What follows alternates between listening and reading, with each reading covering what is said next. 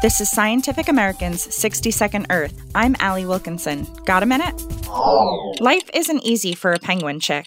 There's a lot to worry about. Predators, having enough food, and now the changing climate.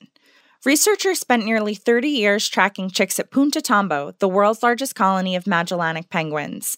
They found that increased rainfall and extreme heat due to climate change are killing chicks. The study is in the journal PLOS One. Down-cover chicks are too big to receive parental protection from the elements, but are not old enough to have grown protective waterproof feathers. So they get soaked to the skin during rainstorms and die of hypothermia. Their downy feathers do them a disservice during heat waves too, since they can't go for a swim to cool off until their waterproof feathers grow in.